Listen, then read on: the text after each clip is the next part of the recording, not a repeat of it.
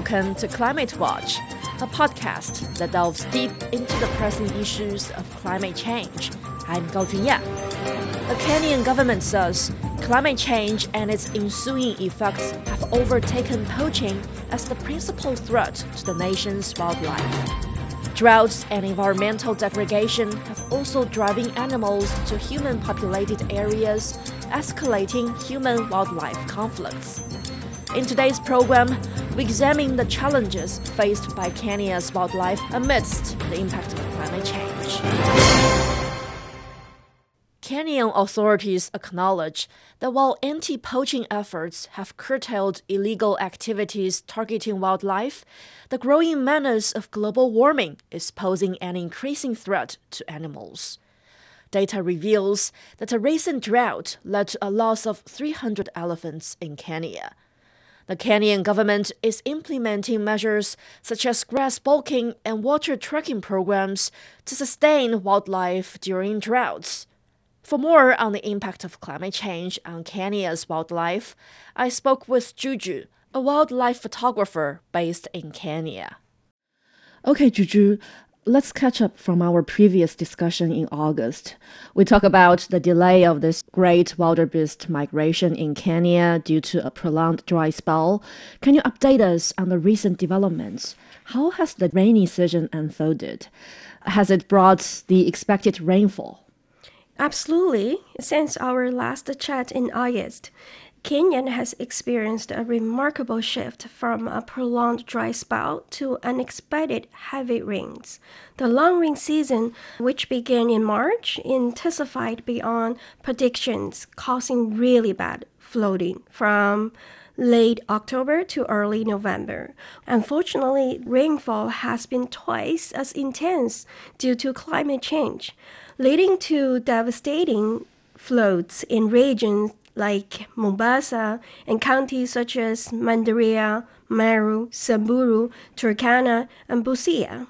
The impact has been severe, with entire villages washed away, hundreds of the life lost, and millions affected. The military is actively involved in evacuations, emphasizing the urgent needs for climate change action. Up in northern Kenya, we're talking tens of thousands hit hard, lost their livestock, homes, and farmland. These floods are no joke. They brought unwanted guests, like cholera, making a tough humanitarian situation even tougher. And guess what? The heavy rains are sticking around into the new year, making families in flood-prone area pack up and evacuate. It's not just Kenya feeling the brunt. Our neighbors in Somalia, Ethiopia, and Tanzania are right there in the mix too. There's really no end in sight for extreme weather. Yes, it sounds like, this climate change, it's been bringing this droughts and now the rain came, but it's just too much rain and it's causing another disaster as well. We know that Kenyan government officials say climate change and related effects have overtaken poaching as the principal threat to wildlife in the country. How do you perceive this view based on your observations over the past years? And are the impacts of climate change getting severe? Well, absolutely. It is crystal clear that climate change has become a heavyweight contender for wildlife in Kenya, even surpassing the notorious poaching scene. The recent long rain season brought mixed blessings. Sure, it relieved the drought-stricken areas, but it also threw a wild card with the flash floods. The impact on humans was evident, with the loss of life, displacement, and property damage. But let's talk wildlife. The Amboseli ecosystem saw rain making a comeback. Yeah, it is a case of too little, too late for thousands of animals who already made their end in Kenya, worst drought in 4 decades. Conservationists are ringing alarm bells, labeling these droughts as the deadliest in 40 years.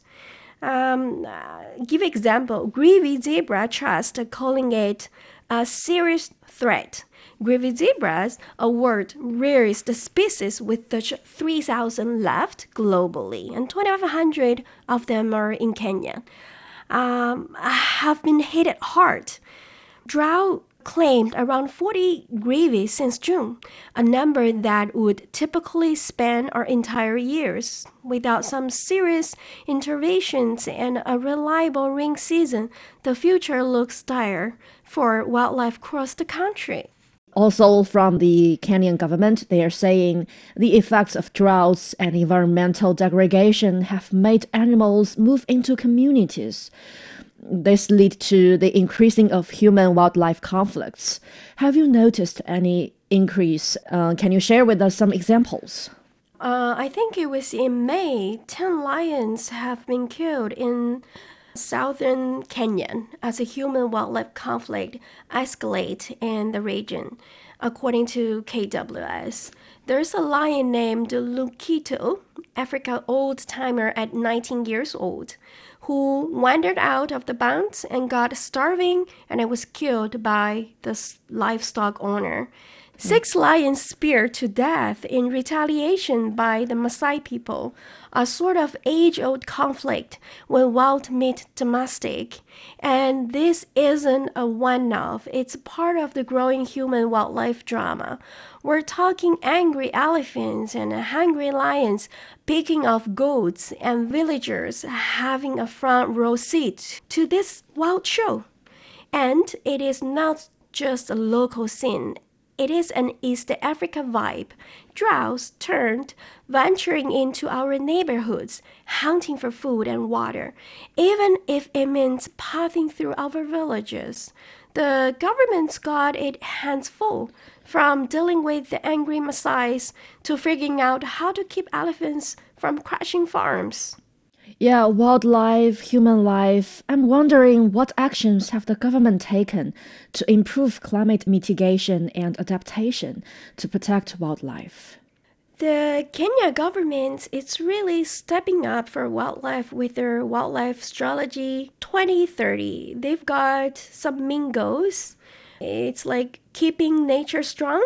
They're all about planning and protecting ecosystem and species. Big focus on understanding and coordinating to reduce conflicts between human and wildlife. Everybody gets involved. They want everyone in on wildlife conservation and doing stuff like spreading the word, educating people, smart choice based on facts. They're using knowledge and info to make smart conservation decisions, boosting their know-how, making tools for good decisions, and sharing data, keeping it going and working together. They've got plans for good governance and making sure things last. Also increase and setting up a fund, getting creative with the money, and making sure everyone from community to counties is on the same page. They're also updating the electronic mobile equipments for rangers to against poaching more efficient. And they're not just talking, they're taking action, actually. Protecting habitats, looking out for species, telling everyone about it, and making sure that cash keeps flowing through things like Wildlife Conservation Trust Fund. It's good to know that they're not only talking and they're also acting, and they're really serious in terms of protecting wildlife. And I hope other African governments can also keep up and take their actions to improve the environment for those wildlife. Let's say when it comes to the impact of droughts on wildlife, personally, it seems to me that elephants dominate the headlines, at least. For example, Zimbabwe's recent loss of over 100 elephants and Kenya's loss of 300 elephants in the last drought.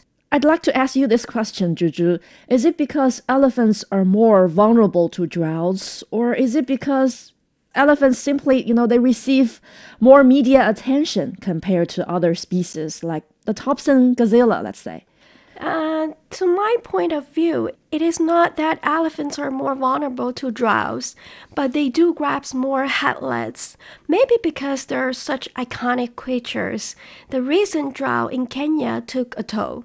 Drought has killed more than 200 elephants in 10 months between 2022 to 2023.